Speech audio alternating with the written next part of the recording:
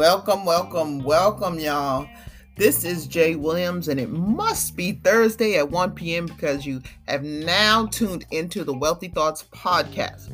First of all, I want to welcome all the new listeners. In addition, I'd like to welcome back all my current listeners.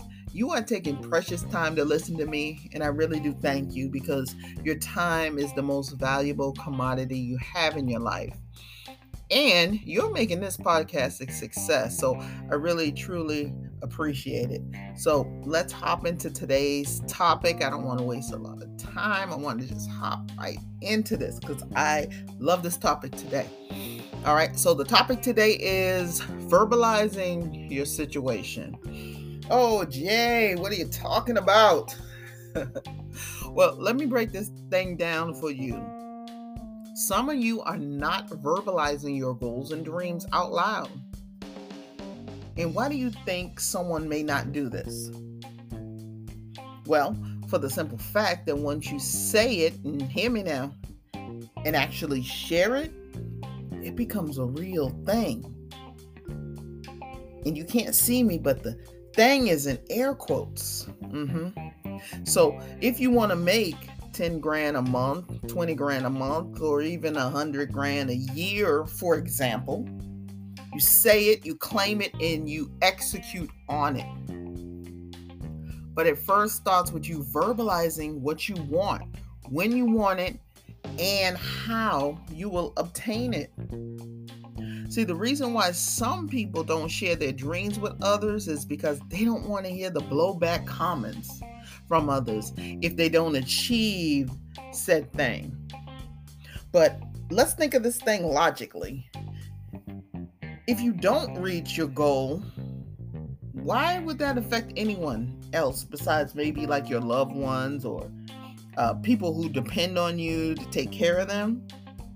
So all of these outside folks, they don't matter. And that's my point, guys. You need to run your race and do things in your own time cycle, right? Stop scoreboard watching all the time. Now, that's some of you guys' main problem. You keep jocking and clocking what other people are doing, and now you're all depressed and sad and all up in your feelings, right? But what you need to do is focus on what you're doing, and you'll progress so much further, so much quicker. I mean, simply stated, whatever you did or accomplished yesterday, you need to leave it there because there's more work to be done today. And that's where your focus needs to be on. The here, the now, the current, the today. Also, one of the main things you can do is to help you not reach but crush those goals is you got to be prepared. It's amazing to me how unprepared some folks are in their industries, and they're shocked that they're not at the level that they want to be at. So your anxiety and stress comes from not being prepared. And when you know your shit, believe me, the game will change for you. I'm going to be honest. Some of you guys you just don't know enough in your chosen industry or field. Let me give you an example. I'm going to take you back. So remember when we were kids in school and the teacher would say, keep your eyes on your own paper. Remember when you didn't study and it was test time and you didn't read the chapter like the night before on what the test was going to be covered on, and you're sitting in class, and what happened?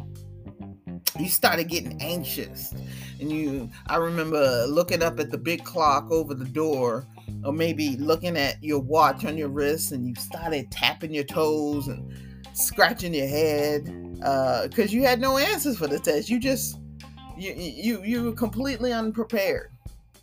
So some of us, well, let me speak for me. In class, this is what I used to do. I'm going to keep it 100 with y'all. I used to lean over toward whoever was the smartest on the left or right of me. So if Sally was smart, Timmy was smart, on the left, Sally was smart on the right. Sally was smarter, I'd be leaning towards Sally. So yeah, I lean over and I peek at Sally's paper because, hey, I needed answers. I didn't have any answers. Again, why? Because I was prepared. I was unprepared. But I figured that smart kid read the chapter. I figured that smart kid, they knew the answers. And that smart kid was the key to me getting my A. But here's the thing. If I would have done the work and studied and learned what I needed to learn, I wouldn't need to be leaning and looking at someone else's paper. So that's what some of you guys are doing in adult life and in your business. You're leaning a little bit here and there and not really formulating anything on your own. You're learning bits and pieces, and you're learning maybe a gem that somebody dropped, and you're just regurgitating information, but you don't really know.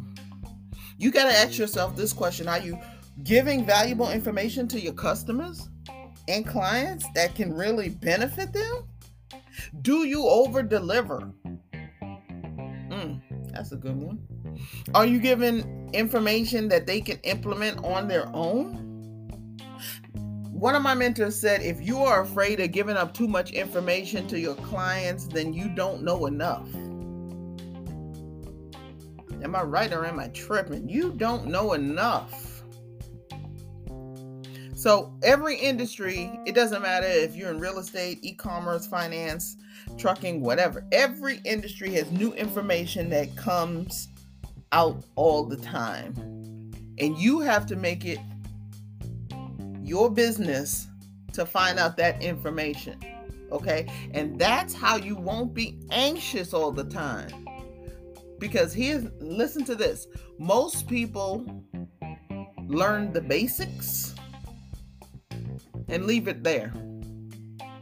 They don't seek out new information.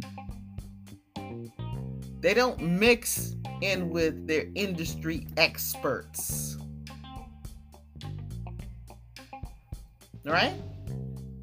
So that in itself is going to set you apart. Right? And sometimes that old information can be changed, rearranged, and remixed to make it useful and prevalent now. And that's why you always have to keep learning your craft. Right? So the last thing I want to touch on, I guess, is I want to advise you to always choose your words wisely. And what you say is what you get. And what you believe, you shall become. And there's a book that my sister gave me to read a long time ago. It's called Hung by the Tongue by Francis Martin. I believe is the author. And there's a section of the book that says it doesn't matter what situation you are in or what your capabilities are. He said if you can put your correct thoughts in your mind, you guys who have listened to me before know that I'm always stressing how important both positive mindset and gradual mind shifts are to your overall success in life. And if this is your first time listening to me, that's my mantra. Have a positive mindset. Everything starts with a positive, bulletproof mindset, impenetrable mindset, a one-track mindset that tells you you're going to make it. You're going to achieve your goal. My other mentor said, it has to work or it has to work.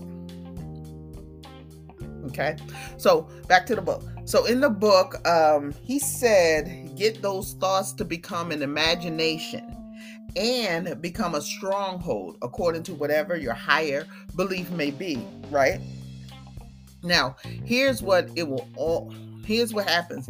It will come out of your mouth, and you will direct your path according to your destiny. So this is the positive side of thoughts, imagination, your words, and your strongholds. Okay, let's finish this up and land this plane, ladies and gentlemen. The moral of the story for the day, and the point I just want to get across going forward for you, is to simply use your words only in a positive, empowering, and uplifting manner. Stop talking yourself out of your destiny, and stop sharing your vision with folks who don't deserve to get a peek. I can end things right there. I hope, wish, and pray that these words have touched somebody today to do better, work harder, and strive for more in life. This has been Jay Williams with the Wealthy Thoughts Podcast. See you at the top, because the bottom is way too crowded. 1. Peace, y'all.